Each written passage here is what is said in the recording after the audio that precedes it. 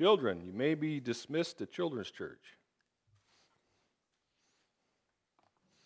And maybe even those adults who feel like a child today. So, Bob, sit back down. Sit back down, Bob.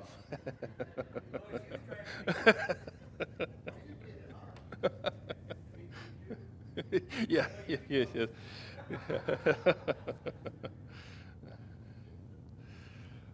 All right, well, today we're going to continue our study into the 7 churches of Revelation that we started, messages that Jesus gave the churches and to us. We're going to be in Revelation again, Revelation chapter 2.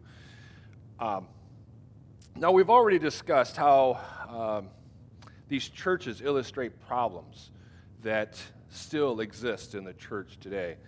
I mentioned last week that we would like to associate ourselves with Smyrna, the church in Smyrna, or maybe even Ephesus.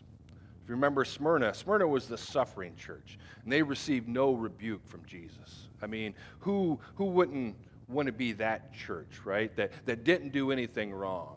I mean, we'd surely like to be that church. Or how about Ephesus, the church that lost its first love? See, they were really adhering to doctrine really well. I mean, they were holding fast to doctrine. They were just lacking a little bit of love. And so we could just keep doing what we're doing and just add a little bit of love to it, you know? Fortunately, today's church is sadly more like the one that we started last week, which is Pergamum. Pergamum is the compromising church. The church is beginning to intermingle, assimilate with the world. This church has decided that it can maintain some kind of Christian credibility while it also associates itself with the world. Pergamum is a picture of any church, any believer that intermingles with the world.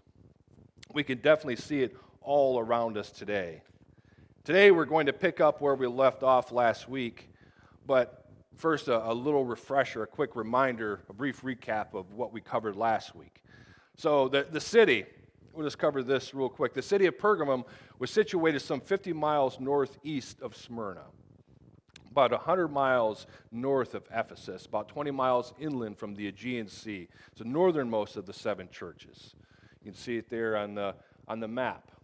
These are real cities. These are, you know, it's the thing that we need to understand when we read Scripture is these are not stories.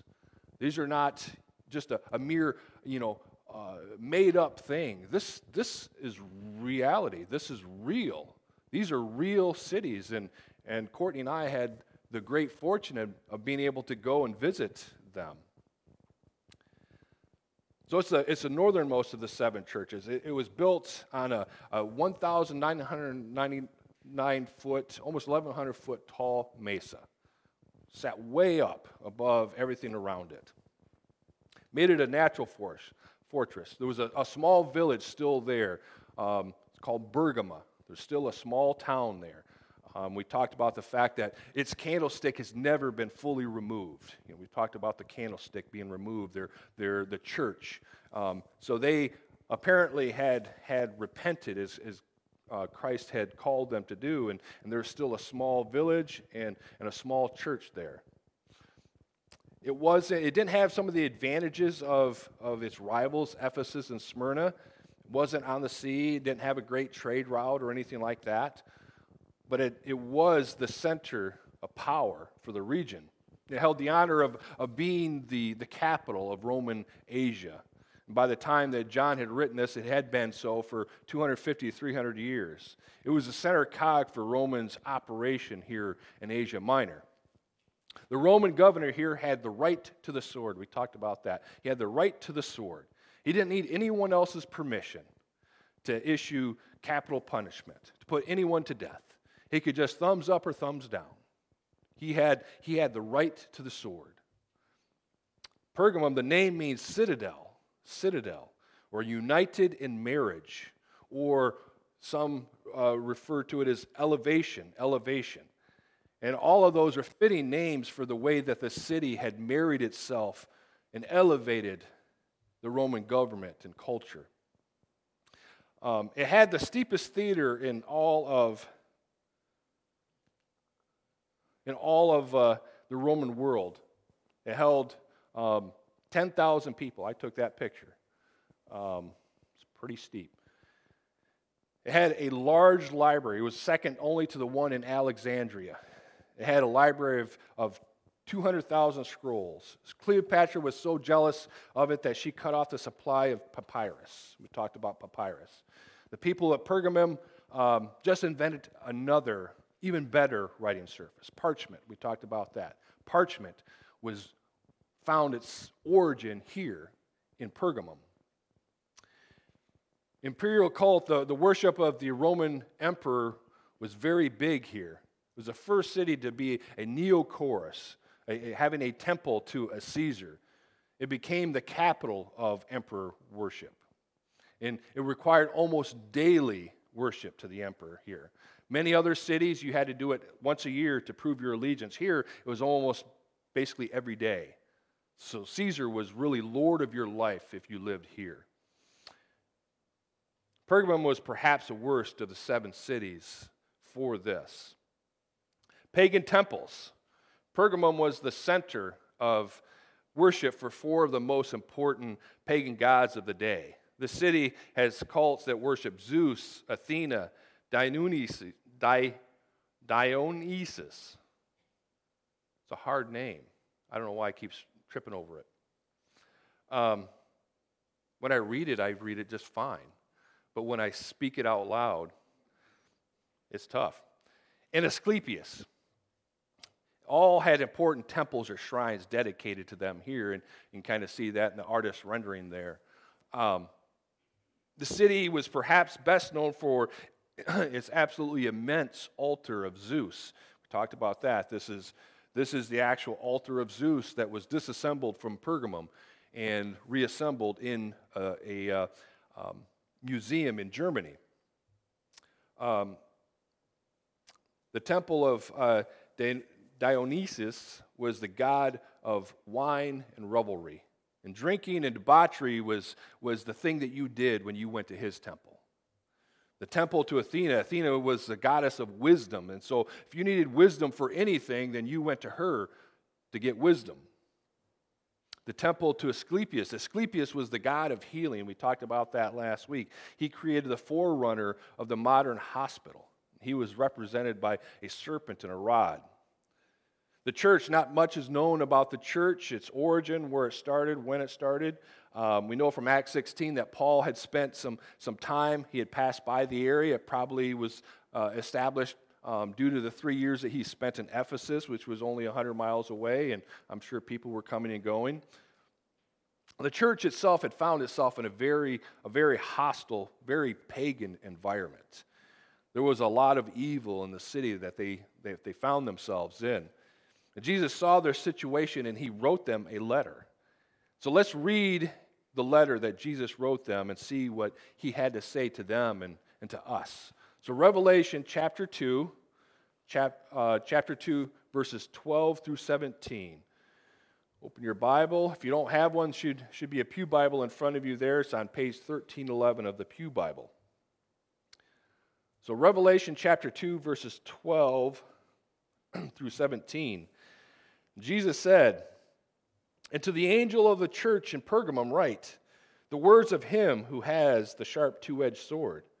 I know where you dwell, where Satan's throne is. Yet you hold fast my name, and you did not deny my faith, even in the days of Antipas, my faithful witness, who was killed among you, where Satan dwells. But I have a few things against you. You have some there who hold the teaching of Balaam, who taught Balak to put a stumbling block before the sons of Israel, so that they might eat food sacrificed to idols and practice sexual immorality.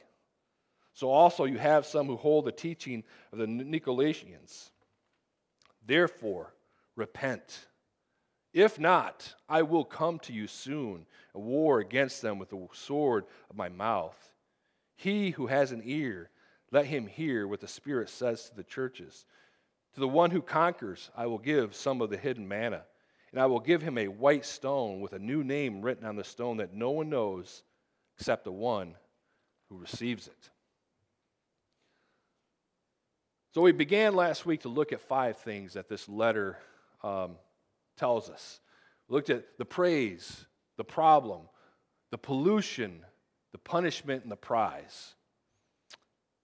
Last week we started with the praise, found in verse 13. I know where you dwell, where Satan's throne is, yet you hold fast my name and did not deny my faith, even in the days of Antipas, my faithful witness, who was killed among you.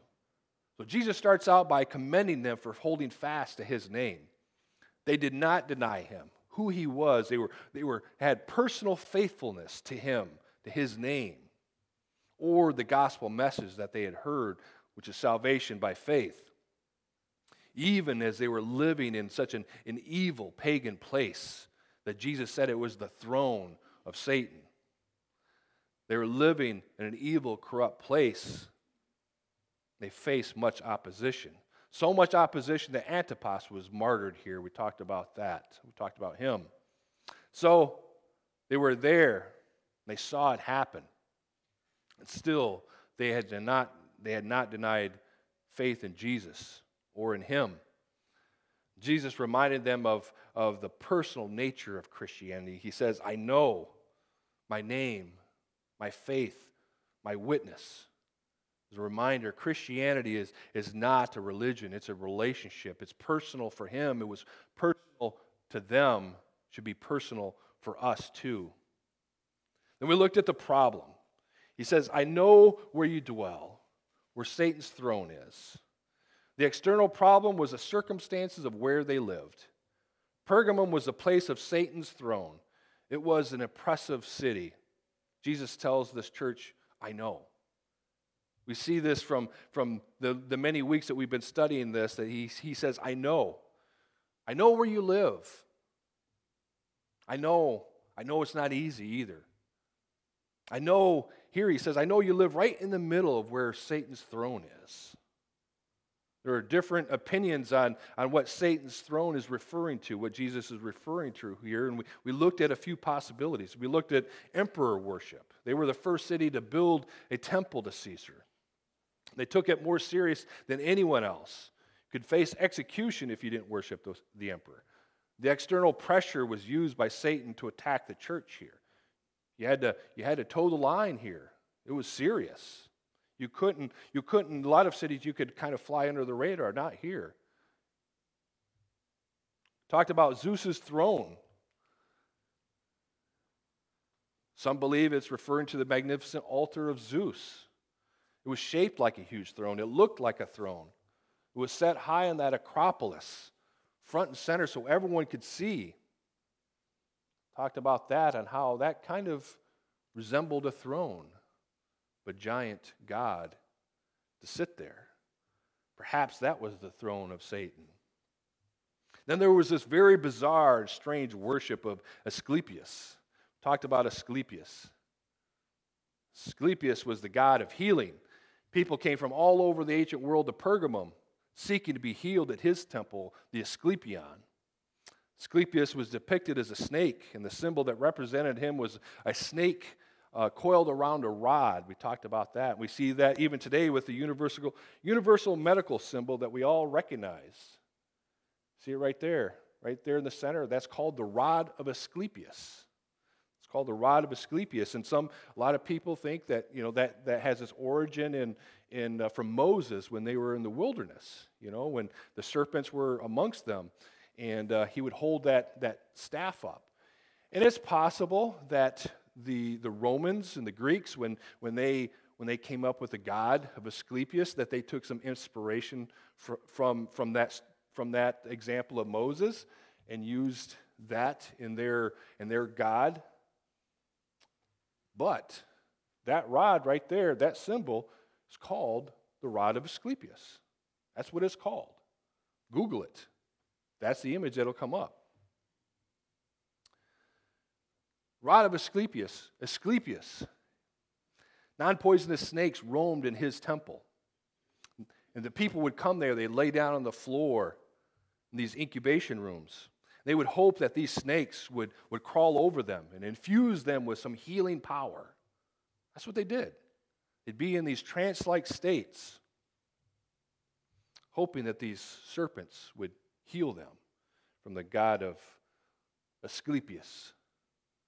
Satanic, right? Yeah, sounds satanic to me. So that god was represented by a serpent. Maybe that was the throne of Satan. Asclepius, the serpent god, Zeus's throne, emperor worship. When you put it all together, certainly Pergamum was Satan's throne. And it was a difficult place to live for these people. Last week we talked about how much it looks like our world today, the time that we live in. This is a place where Satan's throne is too. 2 Corinthians 4:4, Satan is referred to the god of this world, right? We see his reign on this earth every day. Every day we see it. So much corruption. Immorality is everywhere. It's celebrated even. Satan is definitely on the throne. And he's wreaking havoc in the world. The external problem that the church of Pergamum faced is a problem that we also face today. They lived where Satan's throne was, and so do we. So that was the external problem that we looked at last week. Now let's look at the internal problem where we left off last week. It's number 3, the pollution. The pollution. We see that in verses 14 through 15. But I have a few things against you. You have some there who hold the teaching of Balaam, who taught Balak to put a stumbling block before the sons of Israel, so that they might eat food sacrificed to idols and practice sexual immorality. So also you have some who hold the teaching of the Nicolaitans. This is sad. It says, but I have a few things against you. I just hate to read that part, don't you? Could you imagine receiving a letter from Jesus himself and he tells you that? How that would cut into you. I have a few things against you. So much good.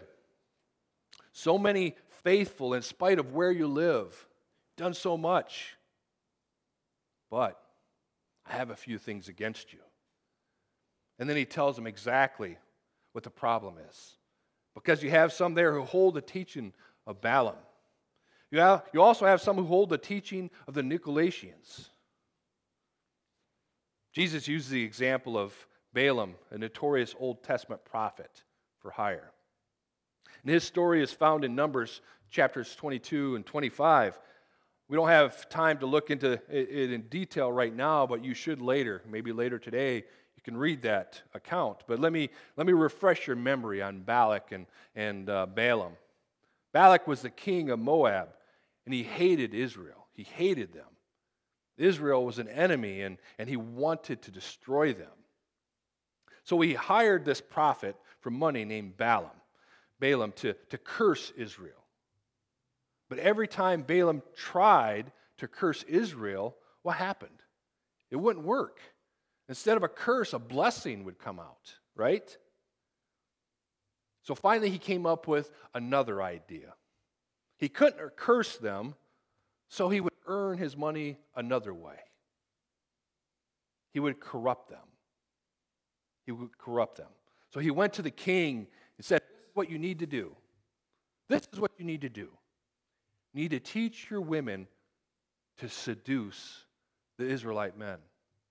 Teach your women to seduce them. Then they'll intermarry. And then they'll start to worship the pagan gods. Guess what? It worked. He brought Israel into a blasphemous union with Satan, idols and fornication, destroying their power and their testimony in the process. Satan discovered that persecution often only purifies the church, emboldens it, and spreads the gospel even more. We've seen this as we've been going through Wednesday night in the book of Acts. Every time the apostles were imprisoned, they'd be set free, they were more emboldened, right? Satan knows that. So he took the opposite tactic. He would destroy them from the inside. He would infect them. He would pollute them. These false teachers here were teaching and luring believers in the church at Pergamum into the world system of sexual immorality. Familiar?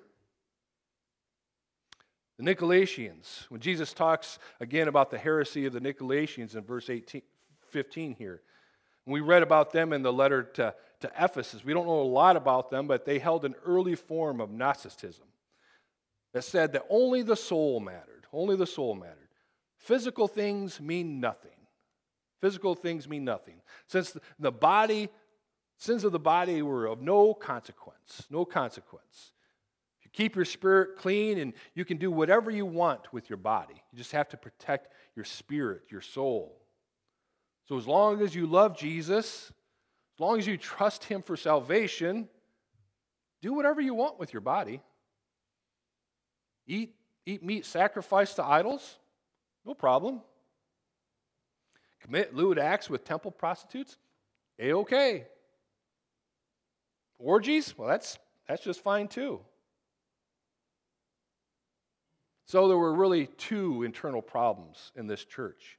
First, there was the problem of false teaching, where some of this church who were mixing with the pagan system.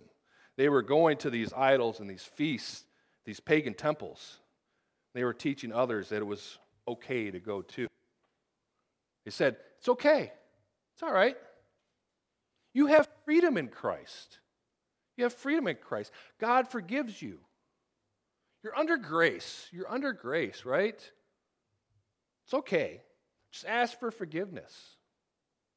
You don't have to live separate. We can have our cake and eat it too. Besides, we need to be a part of it so that we can help them. We need to be there so that we can be the example, right? First internal problem was false teaching, the compromise. But the second internal problem was complacency. They were not confronting these false teachers. They were saying, oh, well, we wouldn't do that. I wouldn't do that personally. We are walking with the Lord. We're holding firm. I believe what God's word says. Just kind of let them do their thing over there. Who are we to judge? I'm not perfect either. We see this so clearly in the church today, don't we? Sexual immorality is not just tolerated, but it's accepted. Not only is it accepted, but sometimes it's even celebrated. Premarital sex, homosexuality, same-sex marriage, gender identity. Well, I don't believe in it, but, I can't make that decision for them. At least they're in the church. At least they're in the church, right? Maybe God will open up their eyes. As long as we have them here, maybe somehow it'll get through someday. We just need to love them. We just need to love on them. That's what we say. And it's hard because nowadays, there's probably not a person in here whose family isn't affected by this.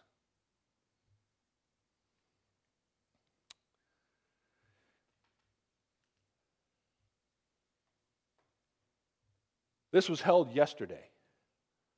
The Youth Pride Conference for LGBTQ youth ages 12 to 18. That's not a huge news. There's conferences all over the place. There's just one here in Kalamazoo recently. They have rallies, they have conferences. That's no big deal. Not a big surprise. Until you look a little closer at it. Where's it at? Naples United Church of Christ.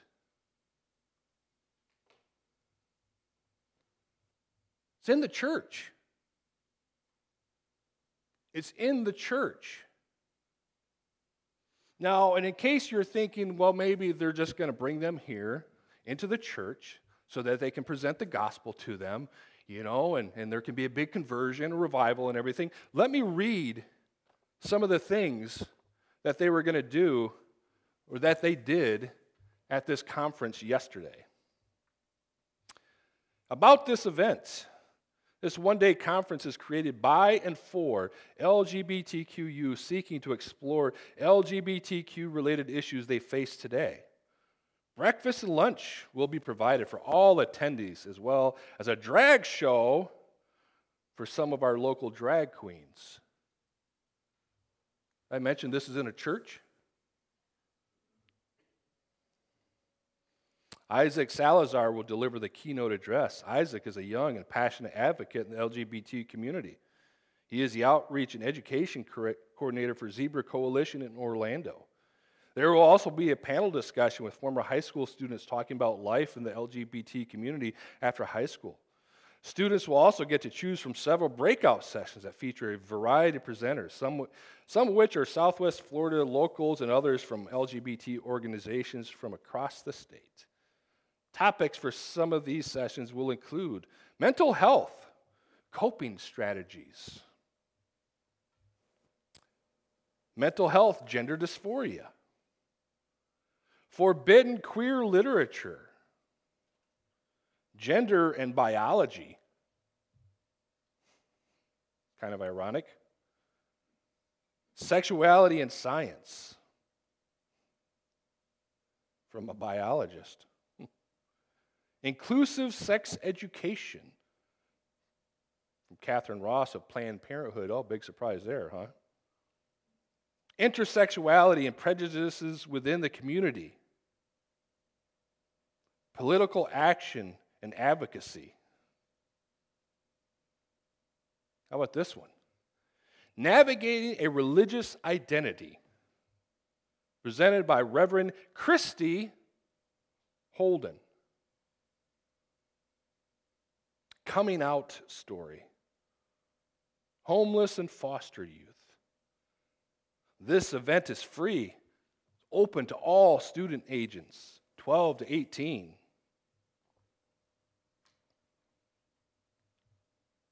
was held yesterday in a church. Now you think you're convincing them? You think you're convincing them by bringing them into the church? We'll talk a little bit of Jesus to them. Put on your drag show. Go ahead. Let's talk about these issues that you're facing. We'll sprinkle a little bit of Jesus in there. You think you're convincing them? You think you're going to convert them? You know what you're convincing them? You're convincing them that sin doesn't matter. You're convincing them that God will not judge sin. That it's okay. That you can do whatever you want to do. His judgment is not as severe as he says it's going to be.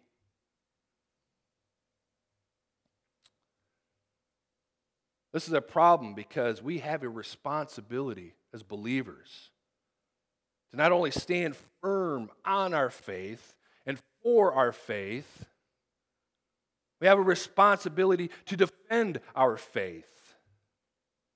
If somebody is abusing it, we need to confront them. We have a responsibility to Christ and his church to do it. Cannot turn a blind eye. Pretend it's not there. We need to face it. We need to root it out of the church. 2 Corinthians 6:14. Do not be unequally yoked with unbelievers. For what partnership has righteousness with lawlessness? Or what fellowship has light with darkness? These believers in Pergamum just stood by. They just stood by. Jesus says, you have some. These are yours. You know they let it happen. Now, sure, they didn't do it themselves. They didn't participate in the sin themselves. They just stood by, let it happen. They were still accountable for not confronting it. And that's the punishment. The punishment in verse 16.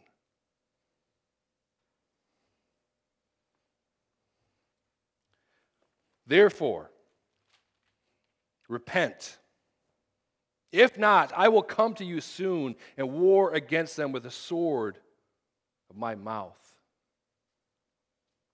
Now notice the way Jesus introduced himself to this church at the very beginning. Verse 12, the words of him who has a sharp two-edged sword.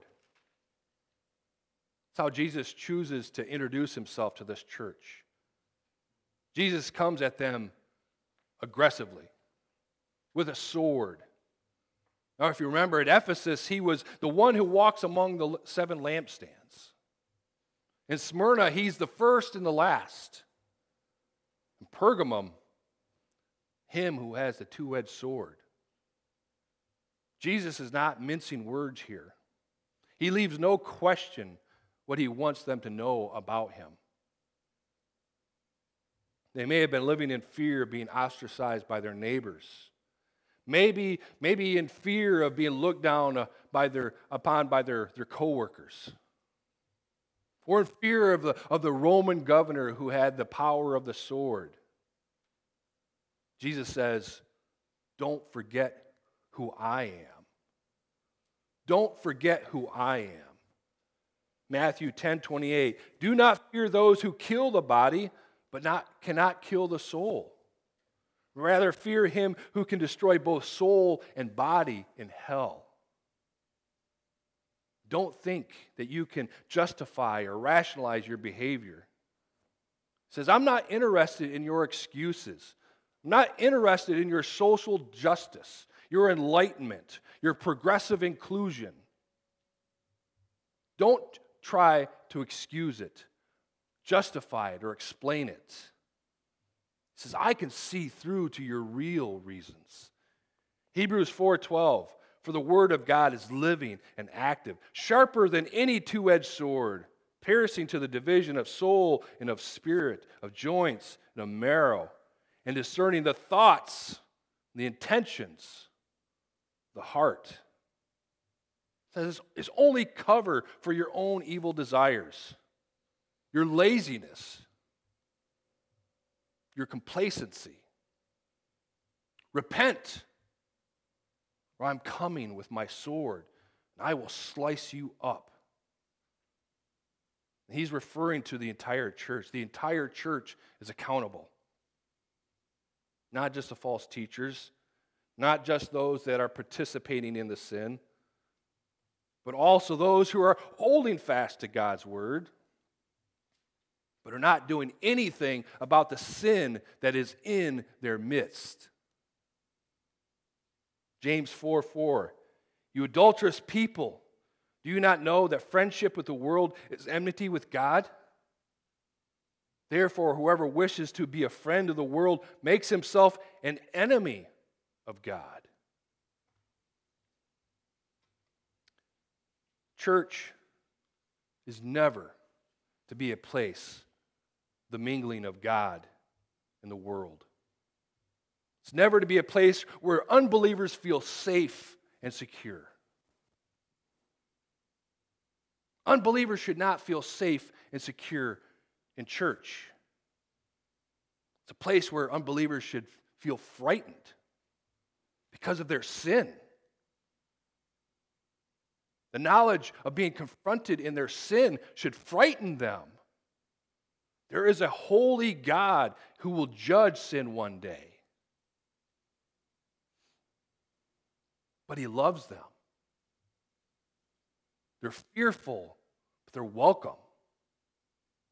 It's where they can hear the truth. Be offered a chance to repent, to be saved. Their unrepented sin should be convicting, not comforting. You can never suppress sin by compromising with it.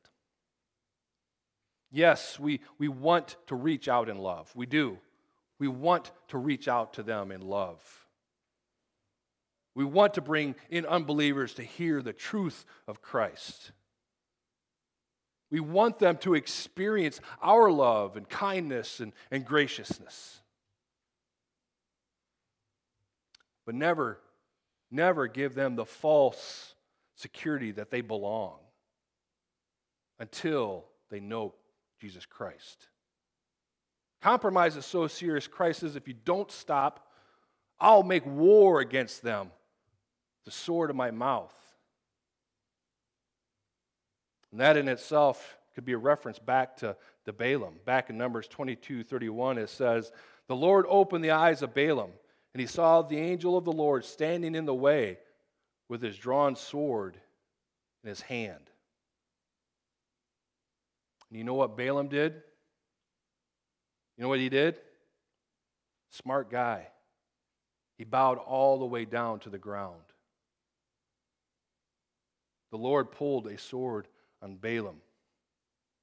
The Lord will come with a sword against a compromising church. You must judge error in the church. You must keep the church pure. Stand firm against compromise in the world. We need to understand the problem. We need to guard against pollution. We need to consider the punishment.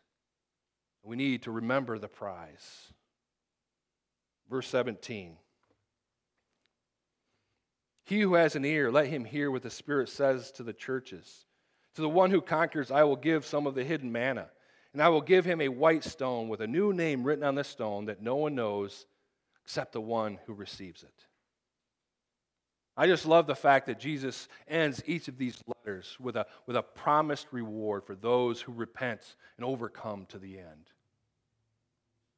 Do you love that? He doesn't just confront us.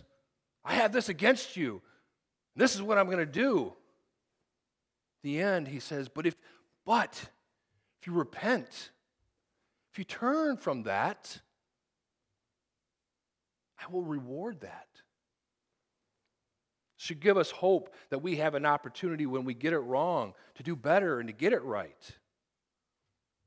So far, Christ has promised those who conquers, those in Christ, to eat from the tree of life, to be given the crown of life, to be protected from the second death.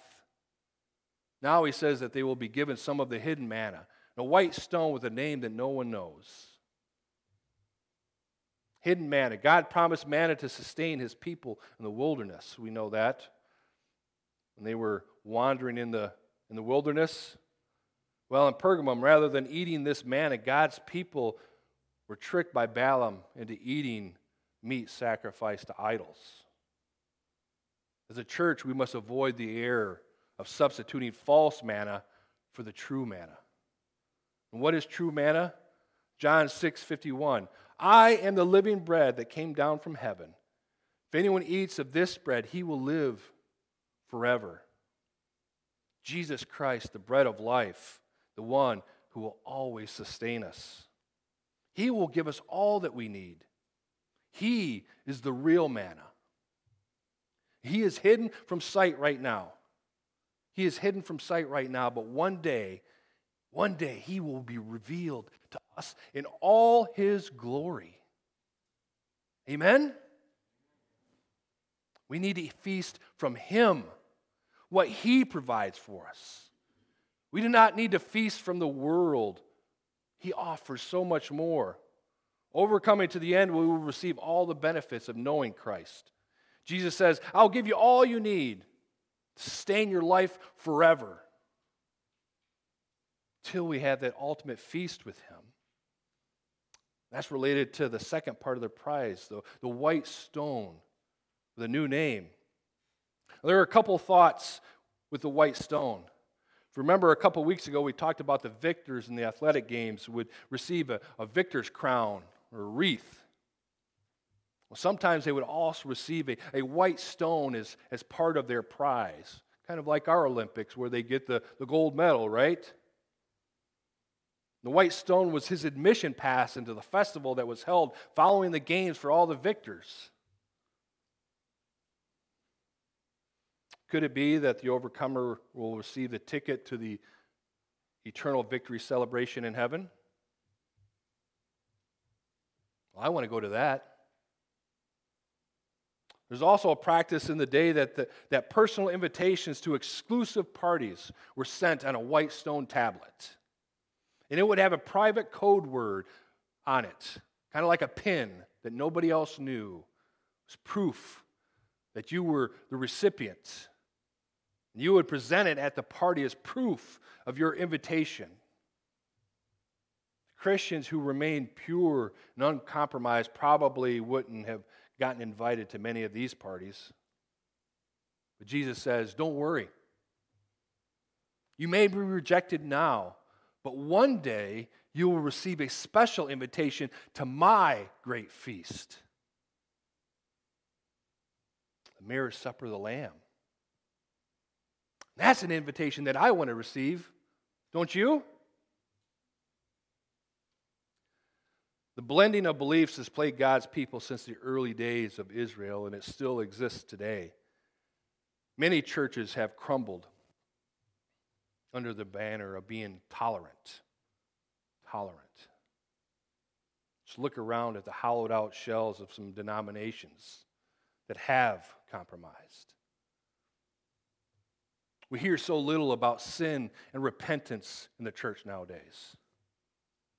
We reduce and we discount it in an attempt to remain mainstream. I mean, who wants to hear about hell and damnation? So we don't confront sin in the church anymore. Even the so-called sinner's prayer just kind of glosses right over it. Churches today are often little more than psychological pep rallies. You can leave feeling pretty good about yourself. Whatever Satan cannot curse or crush, he will seek to corrupt with compromise. The idea of a God that would send people to hell is not popular, so we don't talk about it much. If we do, we gloss over it, minimize the judgment part. Judgment from God is not going to be that bad, not as bad as he says. Instead, we focus on the good, loving God. God loves you so much. He is just so happy on how swell you turned out. As Christians, we're not called to be combative or antagonistic. However, we must not give safe harbor to things that are contrary to God's word. Today's church has become so fixated on being relevant that in many ways it has become irrelevant. It's the opposite of Romans 12:12, not to conform ourselves to the pattern of this world. The church is often not much different from the world.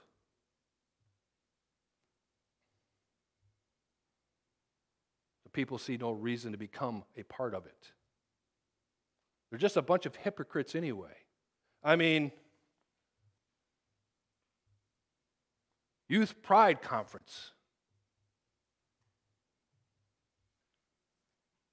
We have some professing Christians that won't take a firm stand on even the most basic tenets of the faith. Jesus is the only way. Some say, well, he's the only way for me. But maybe somebody else has a different faith journey. Who am I to say that their way is wrong? There was a famous, I'm not even going to call him a preacher, because he's not.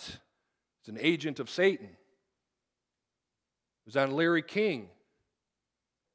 And he was confronted about that. Do you believe that Jesus is the only? Well, Larry, I can't say. Who am I to say? I think that there's many paths. He has the largest church in the United States and Texas right now.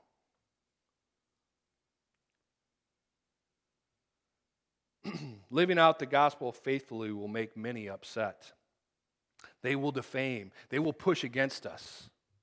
But God will use it to draw people to himself. Wherever compromise would seek a foothold, we need to be vigilant. We need to be on guard. We need to speak the truth in love. Our goal is not condemnation. Our goal is not to condemn them. Our goal is to reconcile them. God will one day judge the world.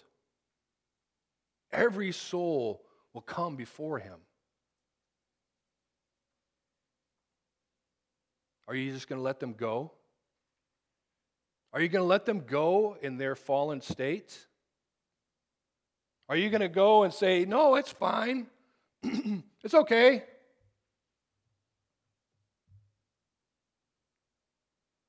Our responsibility is to lead them to the cross. We need to guard against the dilution of true doctrine. If that makes us seem intolerant to some, so be it. We cannot define truth by our or their preferences. Truth exists outside of popular opinion. It doesn't bend to popular demand either.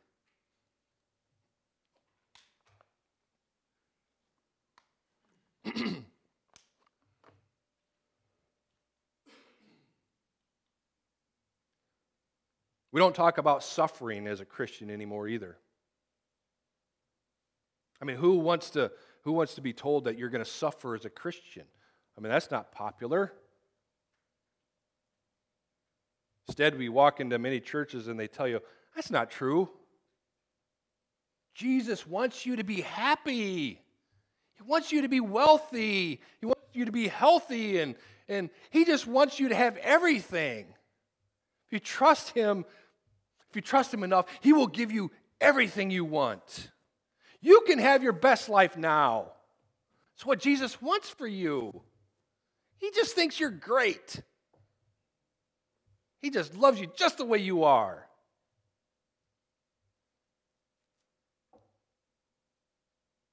It's a church today.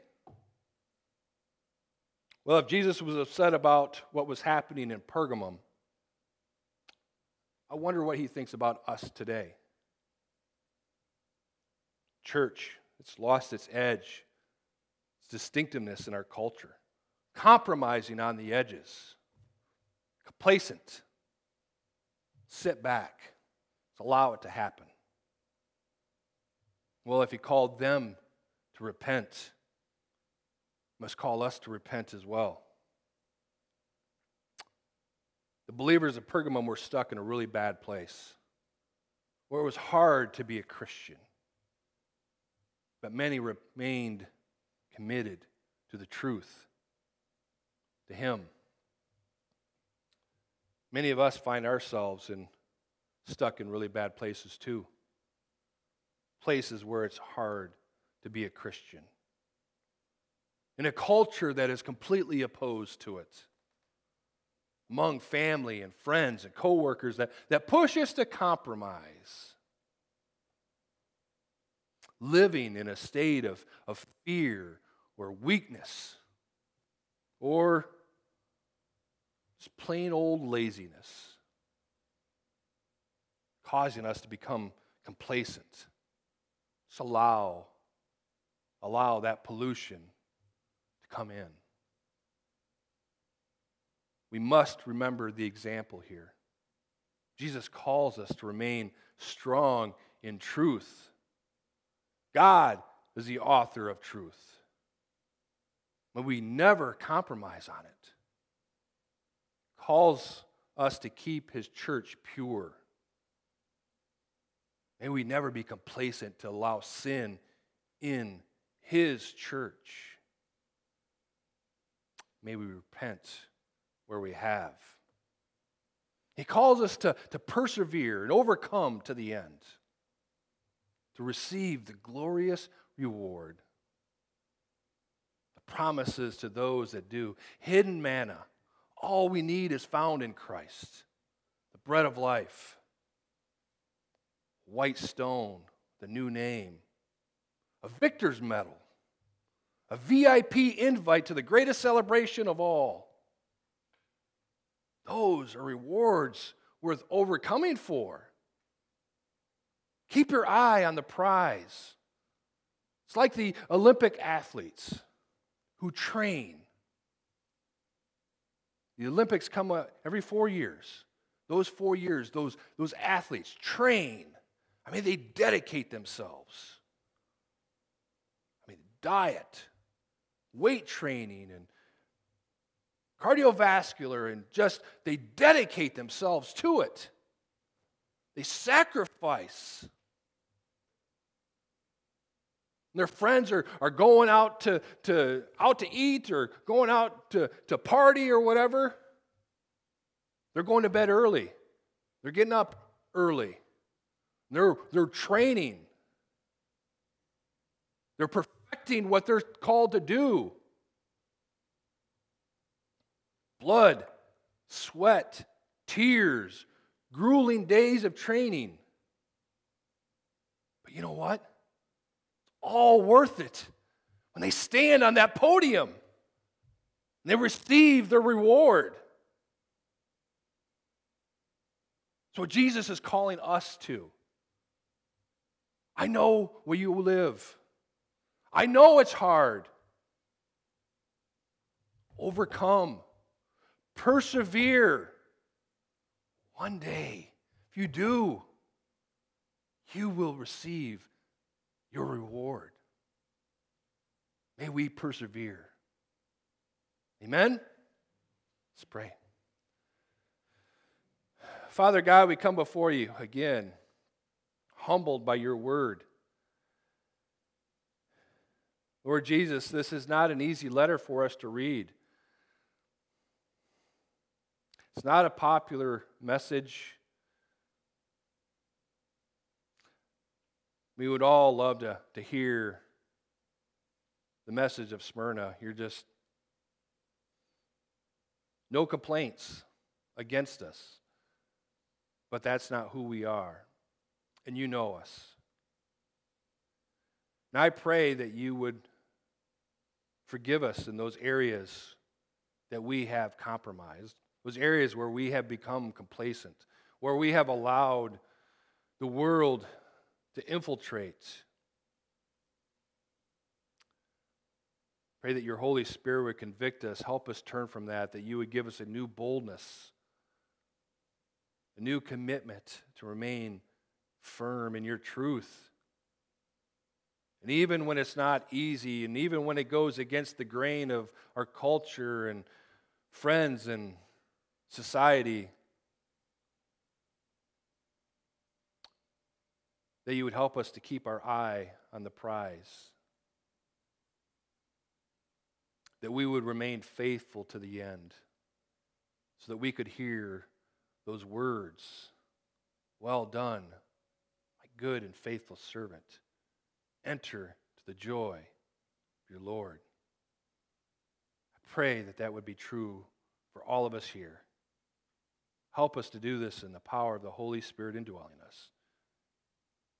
In the name of Jesus, we thank you. Amen.